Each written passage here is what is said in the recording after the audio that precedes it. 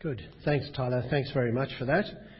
Folks, do you have your Bibles open in front of you to Mark chapter 15, the passage that was just read for us. My name's Dwayne. I think I've met most of you.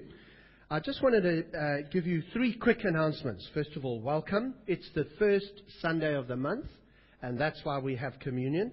And praise God, look at the passage we have to study before we come to communion. So how's that? Is it a coincidence? But be that as it may, praise God for that. The second announcement, we've been on a short-term mission trip to South Africa, and you are been hanging on the edge of your seats. That's why you're coming Sunday by Sunday, because you want to know, how did the trip go? Well, I'm happy to tell you that we had a meeting last night, and we're doing a feedback at North Coast Church at 10:30. Then we're doing a feedback at Downstairs Church, but because we're having communion, we thought it would be a bit crowded. So the feedback from that trip will be next Sunday morning, where we'll have everyone up. We've got a few interviews and some pickies for you. Second announcement, we've got a celebrity. Where is Ruth? There she is. Look at the back there. That lady is a missionary. I know nothing about what she does, but I know her family, and Naomi said she's nice, because Naomi chatted to her at the ladies' thing. Now, the reason I'm flagging her is because we're going to have Ruth up in 3 weeks' time to tell us about her work in the Philippines. That's right, eh? But I'm pointing out to you, so if you're bored over tea and coffee, wander over and ask her some exciting things, and she'll tell you lots of good things. So welcome, Ruth. Great to have you. And third announcement, was there three? Yes. At a meeting on Monday night, we had all our elders from the different congregations there. There's 14 of us, and we prayed. We want to give our intention to leave our denomination, the Westminster Presbyterian Church. It's our intention to leave the denomination, and we want you to know that. And we want you to know that we're praying and talking about it. Actually, we've been praying and talking about it for a couple of years now. And there is a stated meeting coming up on the Where's Tony Veal? When is that? 5th. I thought you were waving. 5th of December is a stated meeting. That's a meeting of members and that. And we'll be discussing that more. But some of you might be a little bit troubled by that. I can spend a half an hour telling you why you needn't be. It's not about doctrine. It's not about fellowship. We're very good friends with these people. We think this is the best way to pursue gospel ministry in the northern suburbs. And there are one or two things we want to do that perhaps don't abide by the rules of our denomination. And so we want to be free of that. But if you have any qualms and if you have any questions, the thing to do is not panic, is come and talk to us. This is the unanimous decision of 14 of the elders, and we would love to share with you and talk with you about it. One last thing, that does not mean we want to be independent. We don't think the church can be independent because we're one body in Christ. And so we're seeking to fellowship with the Fellowship of Independent Evangelical Churches, which is an Australia-wide association. It's not a denomination, it's an association, which is what we want. So, if you want to talk to me or anyone about that, please do. If you're a visitor, sorry, you're thinking, huh? Well, don't worry. All right, well, here comes the juicy part. Mark, chapter 15. We've been working through the Gospel of Mark for quite a while now, haven't we? And we've come to Mark chapter 15. And how important is this passage? Because today, we're going to get to grips. We're going to get our heads around the death of Jesus Christ of Nazareth. And I've told you before, we've said this before in our series, no religion makes such a fuss of the death of its founder like Christianity. Here we are again. Would you believe it again? I think I find myself, this is déjà vu. I was saying this a few weeks ago. Here we are again, looking at the death of Jesus. Can't us Christians just get over it? And the answer is no, we can't. The death of Jesus Christ is absolutely central to Christianity. Most religions tend to downplay the death of their founder.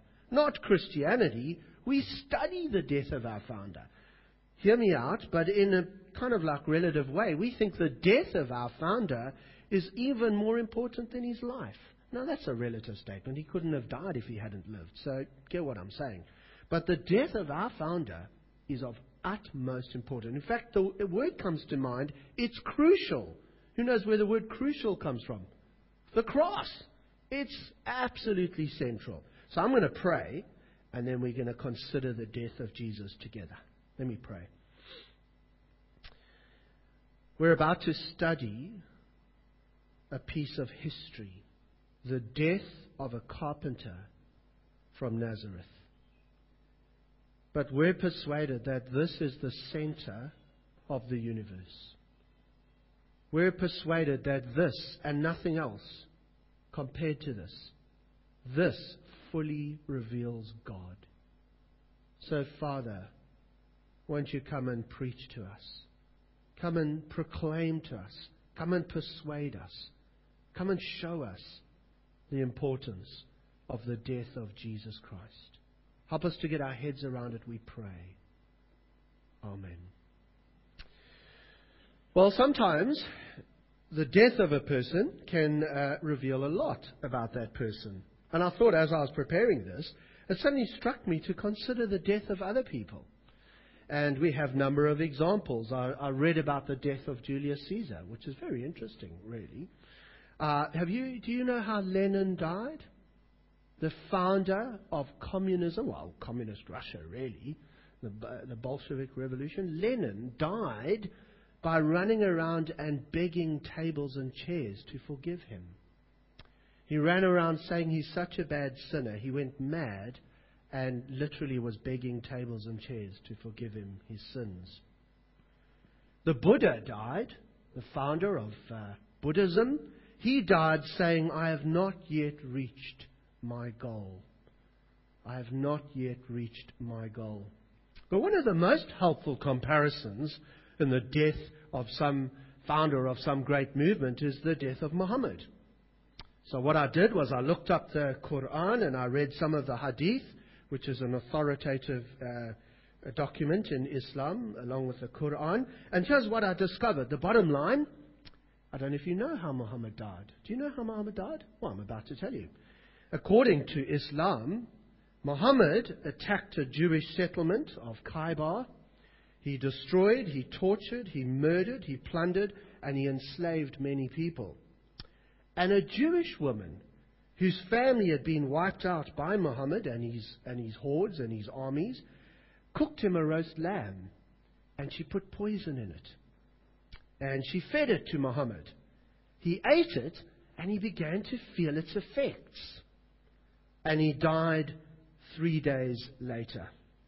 A couple of things to notice about his death. First of all, Muhammad was caught by surprise. He didn't know he was being poisoned.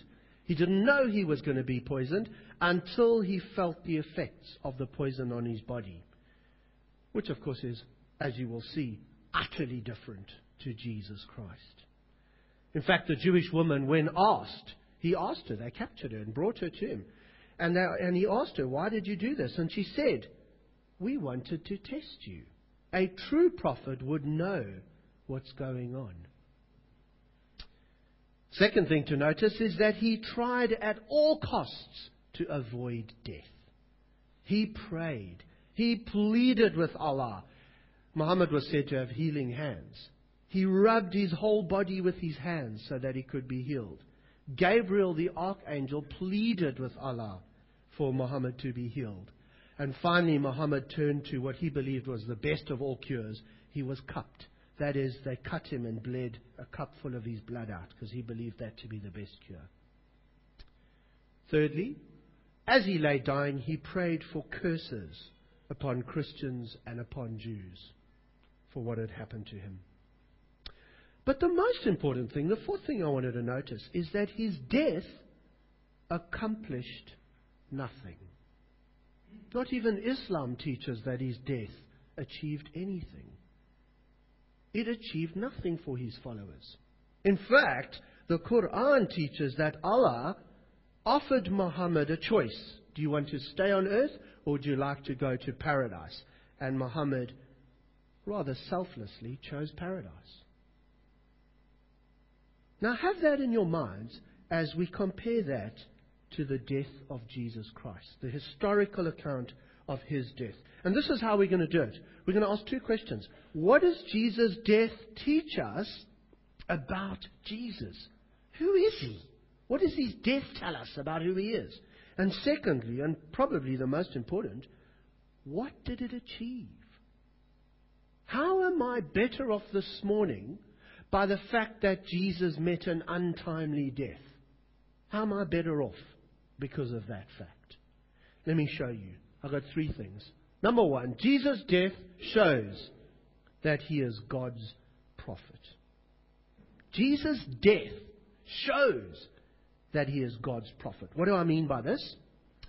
I simply mean this, that Jesus' death happened exactly in accordance with his words. See, what's a prophet? Well, a prophet is a mouthpiece for God. Someone who speaks God's words. Someone who hears what God says and brings them to the rest of us. They speak God's words to us. And it's a very, very serious occupation. Because the words you speak as a prophet reveal God. Obviously. And that's why the penalty throughout the Bible for a false prophet is death. Because to speak words on God's behalf that are not God's words is to misrepresent God. But it's not just about misrepresenting God. The seriousness of being a prophet is that you speak God's words, and what do God's words do? God's words prescribe reality. We've said this many times. God's words don't describe reality. God's words prescribe reality. God's words will always come true because reality lines up with what God says. God's words don't line up with reality. Reality lines up with God's words. We know this because God made the universe by speaking. Let there be light. God didn't say, oh, look, there's light. God said, let there be light. And light followed his words and the whole universe. Not only did God create the universe by speaking, God sustains the universe by speaking. We read in Colossians that the Word of God upholds the universe. It keeps going because of his will and his word. God's word governs everything, even his enemies. And that's what we see in the death of Jesus. Have a look at verse 16 to verse 20. Look at what happens. And the soldiers led him away inside the palace, that is, the governor's headquarters, and they called together the whole battalion. And they clothed him in a purple cloak, twisting together a crown of thorns, they put it on him. And they began to salute him. Hail, King of the Jews! And they were striking his head with a reed, and spitting on him, and kneeling down in homage to him. And when they had mocked him, they stripped him of the purple robe, put on his own clothes, and they led him out to crucify him. Isn't that awful? What's going on? And the answer is, this is happening exactly in accordance with the words of Jesus Christ. This is his plan. This is going according to plan. Nothing's out of control here. His words are directing the show. Jesus' words are well, I'm trying to think of a movie type thing. What do you call it? His words are writing the script. They're directing the show. Come back with me to Mark chapter 10. Look at Mark 10 verse 32.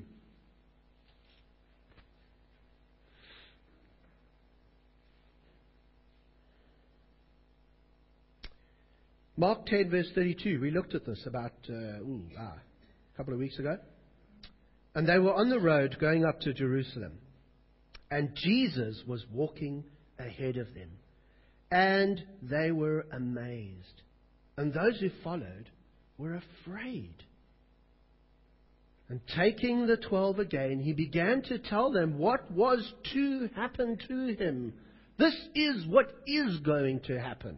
Not, oh, look, I can see what's going to happen. This is what is going to happen. Saying, see, we're going up to Jerusalem.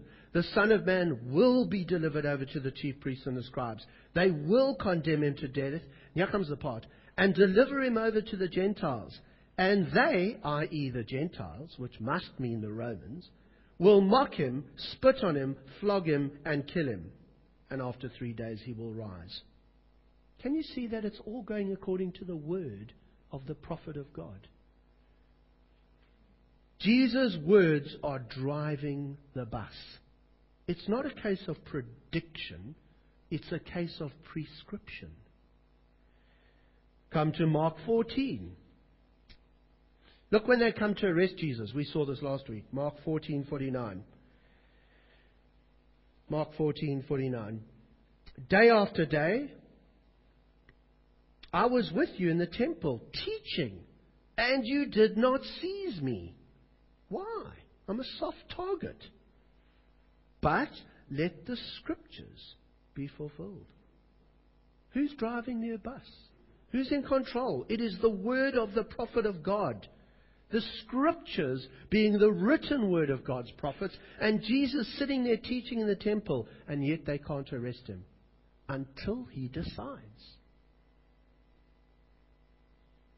And of course, Jesus, being the final prophet, speaks in accordance with all God's words. So come with me to the crucifixion. Have a look at chapter 15, verse 21. Let's go through this together. I want to show you some amazing things. Mark 15:21. And they compelled a passerby, Simon of Cyrene, who was coming in from the country, the father of Alexander and Rufus, to carry his cross. Why does Mark say the father of Alexander and Rufus? Because if you read Romans 16, Rufus becomes a Christian. And he's part of this group. What you're listening to is, I keep saying this, it's history. It's not myth. You know Rufus, that guy who works at IGA on the corner? It was his dad that had to... See, does that sound like a myth? I'm telling you about someone you know, Rufus. Well, we don't. I mean, who would call their son Rufus? Actually, a very good friend of mine. But that's another subject. Hopefully he's not listening to this. So, history. Verse 22, and they brought him to the place called Golgotha, which means place of a skull. I'd love to pause there. We don't have time. Do you know where Golgotha is? It's a little outside of Jerusalem. And it's this, I've seen pictures of it about 100 years ago. It's this little cliff-type face with a cave in it. And these two eyes. It looks like a skull. That's why it's called the place of the skull. And just below it, I've been there lately. Lately, that sounds awful. About 10 years ago. Now it's an Arab bus rank. It's a very busy bus rank. But it was always at an intersection of major highways. And that's where the Romans always crucified people, so that as many people as possible could be passing by. But here's an astonishing thing. Did you know that Jeremiah, tradition has always held that when Jeremiah wrote the book of Lamentations, he sat in that cave, because it was a well-known landmark in Jerusalem times. And in Lamentations, actually I think I'll put it down for you. Listen to what Jeremiah writes as he sits in that very same cave. Is it nothing to you, all you who pass by? Look and see if there's any sorrow like my sorrow, which was brought upon me, which the Lord inflicted on the day of his fierce anger. Isn't that incredible? He's sitting in the same place, Golgotha, and writing those things. But never mind that. Have a look at what happens. Verse 23. And they offered him wine mixed with myrrh, but he did not take it. Why, Jesus? Why wouldn't Jesus drink wine mixed with myrrh? It's too bitter. He had a sweet tooth. No, a wine mixed with myrrh is a mild... Where are my pharmacist friends? There sits Matt. Do you say analgesic? Yeah, sure. He says that's okay. He's my favorite drug dealer. What it is it's a mild pain reliever. Because when they stretch the victim out, they're about to put nails through his wrists and through his heels. Actually, I also read sometimes they put it through your genitals just for fun. But anyway, they put it through his wrists and through his heels, his ankles. And they don't want people to pass out because of the pain. Where's the fun in that? So you give them this drink to ease the pain. And Jesus won't drink it. Why won't he drink it? Well, we already know. Because he said earlier on, look in chapter 14, verse 36. And he said, Abba, Father, all things are possible for you. Remove this cup from me. Yet not what I will, but what you will. here's what Jesus is doing. He is going to drink the wrath of God, the judgment of God, to its absolute minimal. Therefore, he won't drink a cup of wine mixed with myrrh. He's not going to drink anything else that will diminish from the cup of God's wrath. He's in control. The prophet of God is driving the show. But of course it carries on. And let me read it a little bit quicker for you. And they crucified him and divided his garments among them, casting lots for them, to decide what each should take. So obviously Jesus was crucified naked. And it was the 3rd hour when they crucified him. That's about 9 o'clock in the morning. And the inscription of the charge against him read, "The King of the Jews." And with him they crucified 2 robbers, one on his right, one on his left. And those who passed by derided him, wagging their heads and saying, "Aha, you who would destroy the temple, rebuild it in 3 days. Save yourself. Come down from the cross." So also the chief priests with the scribes mocked him to one another, saying, "He saved others. He can't save himself. Let the Christ, the King of Israel, come down now from the cross, that we may see and believe." And those who were crucified with him also reviled him. So anyone who says, if Jesus would just appear, I'd believe, is a mocker. To want to see and believe is to mock the cross of Jesus Christ. And when the 6th hour had come, there was darkness over the whole land until the 9th hour. And at the 9th hour, Jesus cried with a loud voice, "Eloi, Eloi, lema sabachthani," which means, my God, why have you forsaken me?" And some of the bystanders hearing it said, "Behold, he's calling Elijah." Someone, when I was sitting our chairs this morning, asked me why. And that's just because in Aramaic, Jesus cried out, "Elihu, Elihu, my God, my God." And in Aramaic, Elijah sounds like that, "Elihia, Elihia," which means the Lord is my God. So it sounds the same. That's why they think he's calling Elijah. But as I read that to you, let me read you another passage in the Bible. Listen to Psalm 22. You may want to turn there, or you may just want to listen. Perhaps it's a good idea sometimes just to listen, but it's up to you. Psalm 22. This was written 100 years, hundreds of years before Jesus. It was written by Jesus' great-great-great-great-great-great-great-great-grandfather, David, the king, who, like Jesus, was a Messiah, who, like Jesus, was from Judah, who, like Jesus, was born in Bethlehem, and who writes these words. Just listen to them. my God,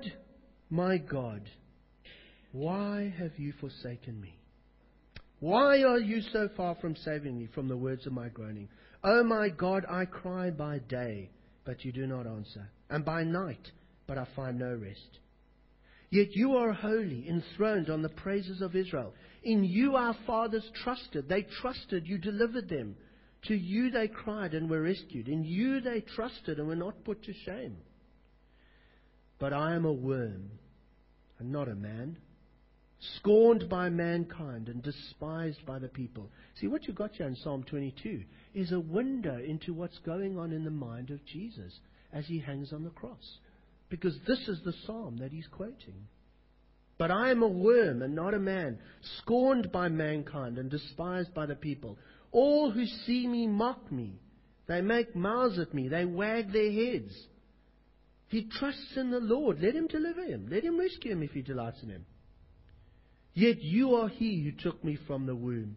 You made me trust you at my mother's breasts. On you I was cast from my birth, and from my mother's womb you have been my God. Be not far from me, for trouble is near, and there's none to help. Many bulls encompass me, strong bulls of Bashan surround me. They open wide their mouths at me, like a raving and roaring lion. I am poured out like water. All my bones are out of joint. My heart is like wax. It's melted within my breast. My strength is dried up like a potsherd.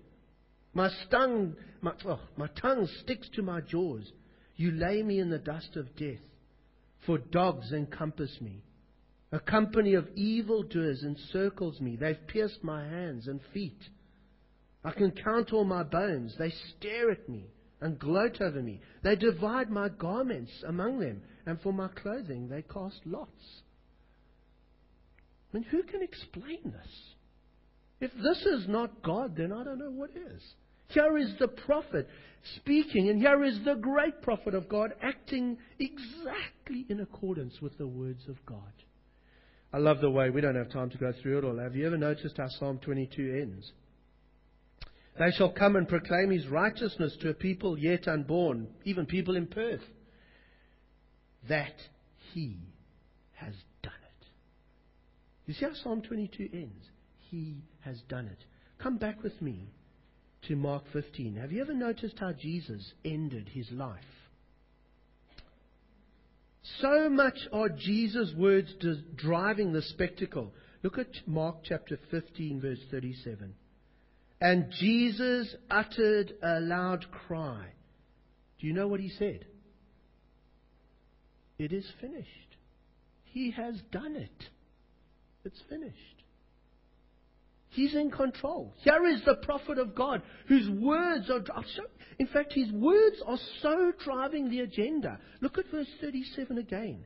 Think about this. Jesus uttered a loud cry and breathed His last. His word determines when He dies. When He's finished speaking, He dies. That's the prophet of God.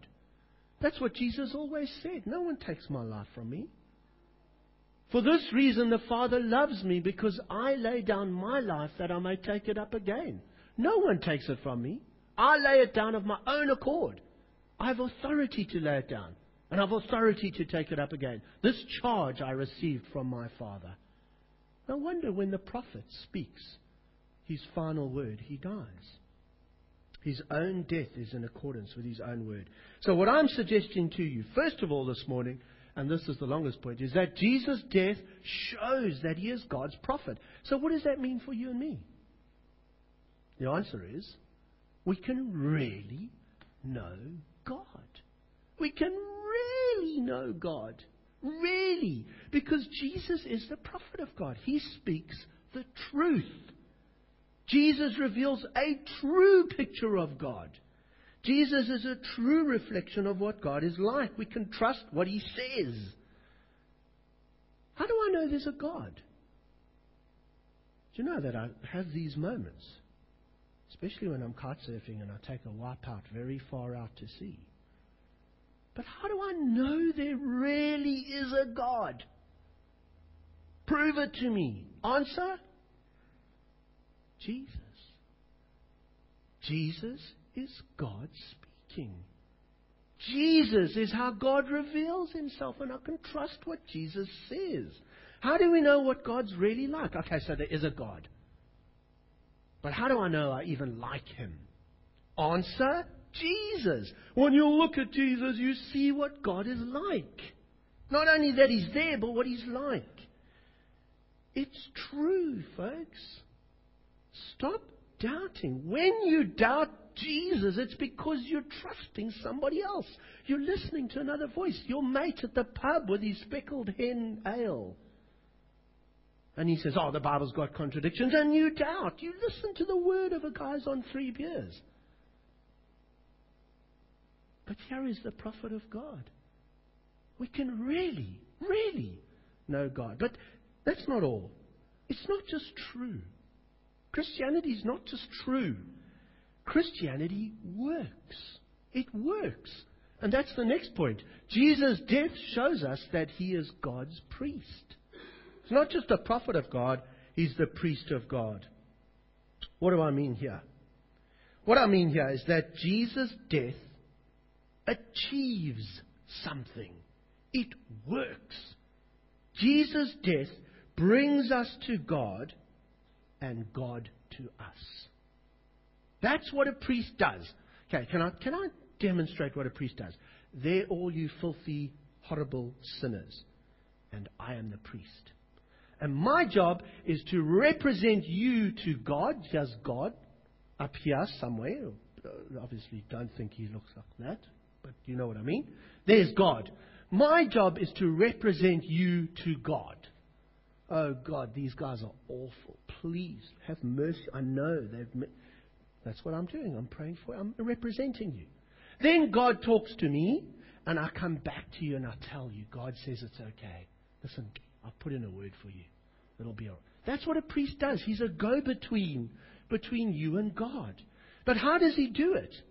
Well, what he does is he takes a sacrifice. He takes a perfect sacrifice and he kills it and offers it up to God and says, please don't punish them. Look, I've killed an animal for you. Let your anger, your judgment fall on the animal, not on them. That's the job of a priest. What I'm busy telling you, by the way, is universal.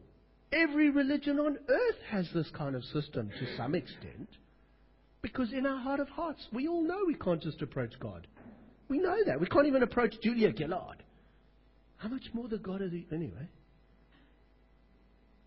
But there's a couple of problems with my little system. First of all, can an animal really pay for you?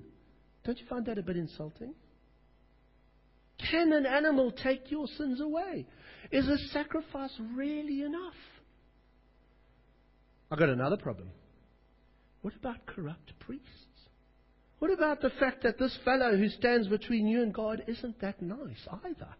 Like he's got a whole lot of things he shouldn't be doing either. In other words, does this whole system work? The answer is no. It doesn't work. And so you'll have to come back next year. And the year after that. And that's what the Jewish system was. You have to keep doing this because it doesn't work. But in steps Jesus. And all through this death of Jesus, we're being shown that Jesus is God's priest.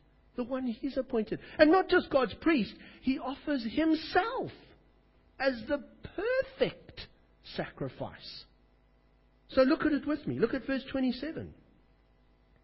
And with Jesus, verse 27, they crucified two robbers, one on his right and one on his left. Who cares? The answer is that's what the Bible said. In Isaiah 53, we're told that Jesus was numbered with the transgressors. He's acting like a priest. He's with the people. He's hanging with his homies. He wants to be with them because he's going to represent them. He can't stand above them. What kind of priest would that be? Look at verse 28. You can't find it, can you? Because that was a joke. It's in some manuscripts. There is a verse. Does your Bible have a verse 28? No, that's right. Because in some manuscripts there is a verse 28. And I'm not going to go into that. But basically verse 28 is a quote that I just quoted you from Isaiah 53. But have a look at verse 29. Just checking who's awake. Verse 29. And those who passed by derided him, wagging their heads and saying, Aha! You who would destroy the temple and build it in 3 days, save yourself. Come down from the cross. What's this? Folks, this is a clear indication that Jesus is God's priest. Because the whole system that I just acted out to you, He's going to destroy. And raise another one in 3 days. They don't even understand that they're spot on. That's precisely what Jesus is going to do. He's going to do away with the old system. Basically, what we're being shown here is that Jesus is going to be the new temple. The new arrangement by which we come to God. But of course, ultimately, the priesthood of Jesus at His death is established in verse 38. Look at verse 38. Jesus breathes His last. In verse 38, and the curtain of the temple was torn in two, from top to bottom. The system is blown apart. Jesus rips the curtain temple up. It's done away with as He dies. What is He showing other than that He is God's new priest? The perfect priest who lives forever. We know that He's spotless like a lamb because Pilate tried Him and they couldn't find any sin. Pilate said He's innocent. So what am I trying to say? I'm trying to say that Jesus' death shows that He is God's priest, and therefore, why is that going the wrong way? We can really get to God. We can really get to God. Really. Because of our priest. He doesn't just tell us the truth about God. He doesn't just bring God's word to us. He takes us to God and represents God to us. If we had more time, I'd love to go to Hebrews 10, which explains this. But let me rather just drive home this point. How do we get to God? Does Christianity work? And the answer is, there is a thoroughfare, a highway between God and us. And it is our priest, Jesus Christ. Every time you come to church and you hear about Jesus Christ and Him crucified, you are being brought near to God. Don't let the carpets with the little black spots put you off. Don't let the ordinariness of this event put you off. It's the preaching of the gospel of Christ and Him crucified that brings you to God. It works. Some people think you connect with God when the guitar takes center stage. When it's so emotional, you are connecting with God. Now, I'm glad you get emotional, and if you ever came to my house while I'm having a shower, you would hear the same thing. But it's not true. I know you feel that way, but you're not connecting to God by singing. Some people think you connect to God by ritual, stained glass windows, elaborate uniforms, smells, bells, and then a man sacrifices bread, and it's all woo. That's not connecting you to God either. Here's how you get connected to God. When you turn to Jesus Christ. When you turn to Him, fasten on Him, fix on Him. When you hear the gospel again of Christ and Him crucified, you are brought near to God, insofar as you believe it. Is Christianity true? Yeah. Jesus is God's prophet. Does Christianity work? Yeah. Jesus is God's priest. Lastly, what about my emotions? What about, how will this draw me today? Tomorrow I go work, Dwayne. Jesus' death shows that He is God's King. And this is the good news of the gospel of Jesus Christ. And by the way, the fact that His death shows He's King is highlighted all the way through. So look at verse 16 to 20 again. Have you ever wondered about this? And the soldiers led Him away inside the palace, that is the governor's headquarters, and they called together the whole battalion.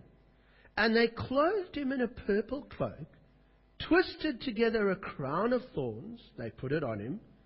So the soldiers crown Him. And they begin to salute Him, "Hail, King of the Jews!"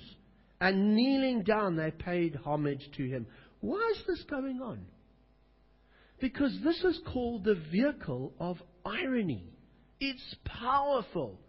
The irony, why don't they beat Jesus up and say, liar, liar, liar, blasphemer, fraud, failure, fail, you fail?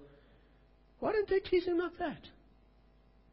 Why are they going, "Hail, King of the Jews"? They're mocking, for sure. They don't think He is. But it's the vehicle of irony. It's that even in the mouth of God's enemies, testimony is being paid to the fact that Jesus is God's King. Have a look at verse 26. And the inscription of the charge against Him read, "The King of the Jews." Why that inscription? Why not, "This man is a fraud"? Why the King of the Jews? It's delicious irony, because it's true. In fact, the religious leaders know. I mean, they read the Bible better than we do. That's why they didn't like it. So the chief priest, this is in John, of the Jews said to Pilate, "Don't write the King of the Jews, but rather the man said, 'I'm the King of the Jews.'" And Pilate, the power in Palestine, answers, "What I've written, I've written." No, he didn't know this, but how I'd love to add to the Bible. Is that wrong, to add to the Bible? Of course it is. But how Pilate should have said, "I'm not in charge of this whole show. Some greater power is driving me." And then, of course, the ultimate sign that Jesus is God's chosen King is verse 31 to verse 32. "So also the chief priests with the scribes mocked Him to one another, saying, 'He saved others, He cannot save Himself. Let the Christ the King of Israel. Come down now from the cross that we may see and believe. That is one of the purest statements of the kingship of Jesus Christ. Because what's the job of a king? What's the role of a king? To save his people. When Israel went to God and said, look, we love Samuel, he's okay, hasn't stolen a donkey. But we want a king. Why did they want a king? We want a king to fight our battles for us. We want a king to save us. That's what a king does. A king is for his people. A king saves his people. He fights for them. And so, of course, he can't save himself. Because he's busy saving others. That's what a king does. Look, he saved others. He can't save himself. Spot on. Because he's the king. His job is to save others, not himself. They just didn't understand that he is the ultimate and perfect king who rules over his people for their good, not for his good, to his own cost.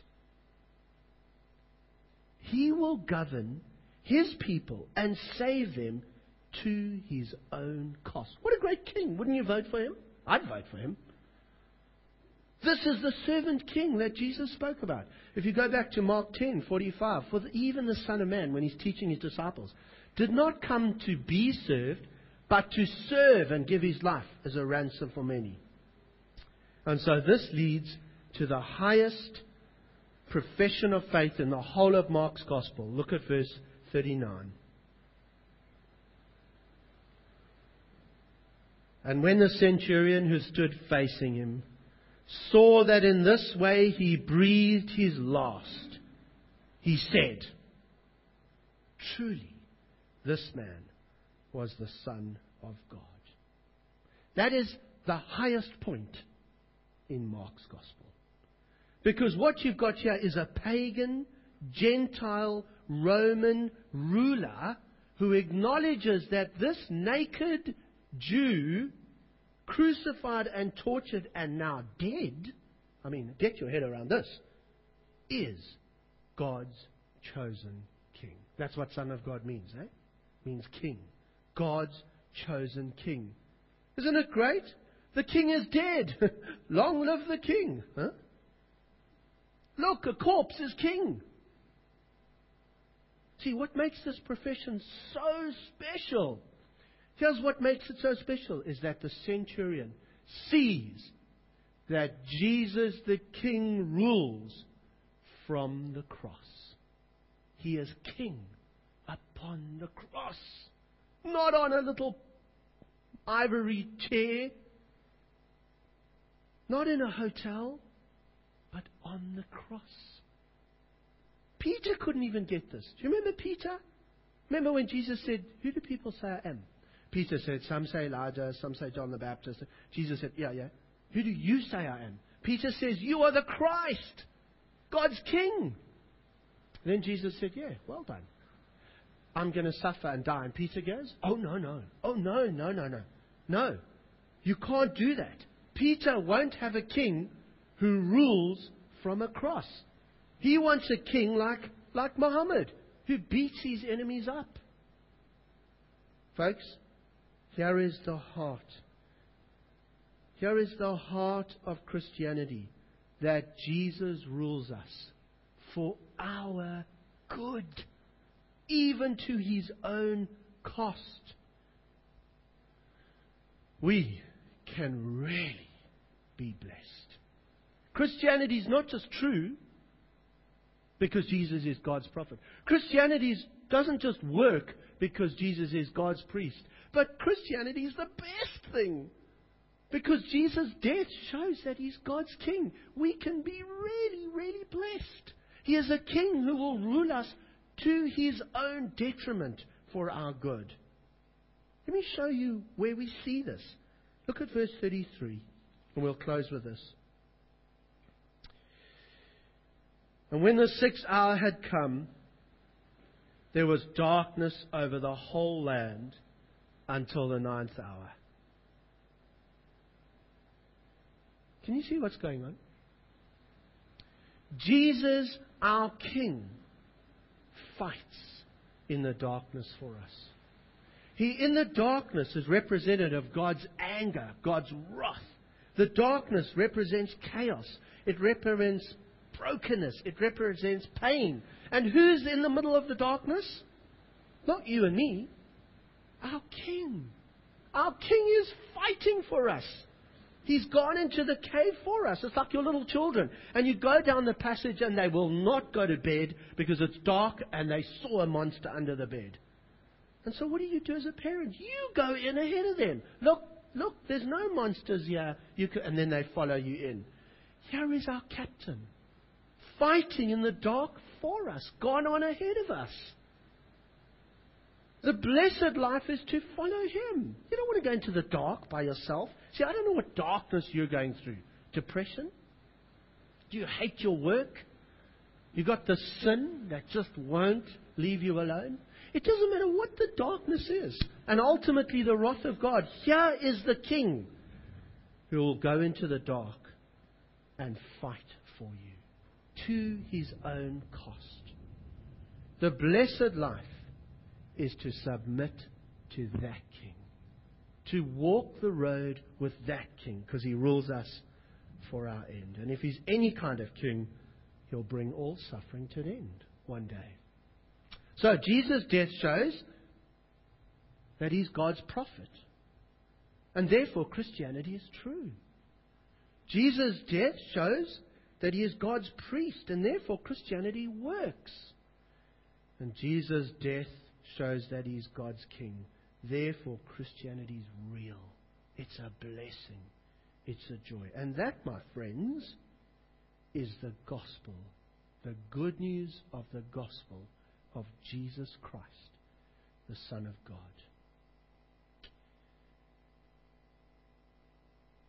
Why don't we pray and let that message of Christianity sink in? I'm going to give you a few moments just to quietly think about these things. I'm going to ask the elders to come up because we're going to go straight into communion.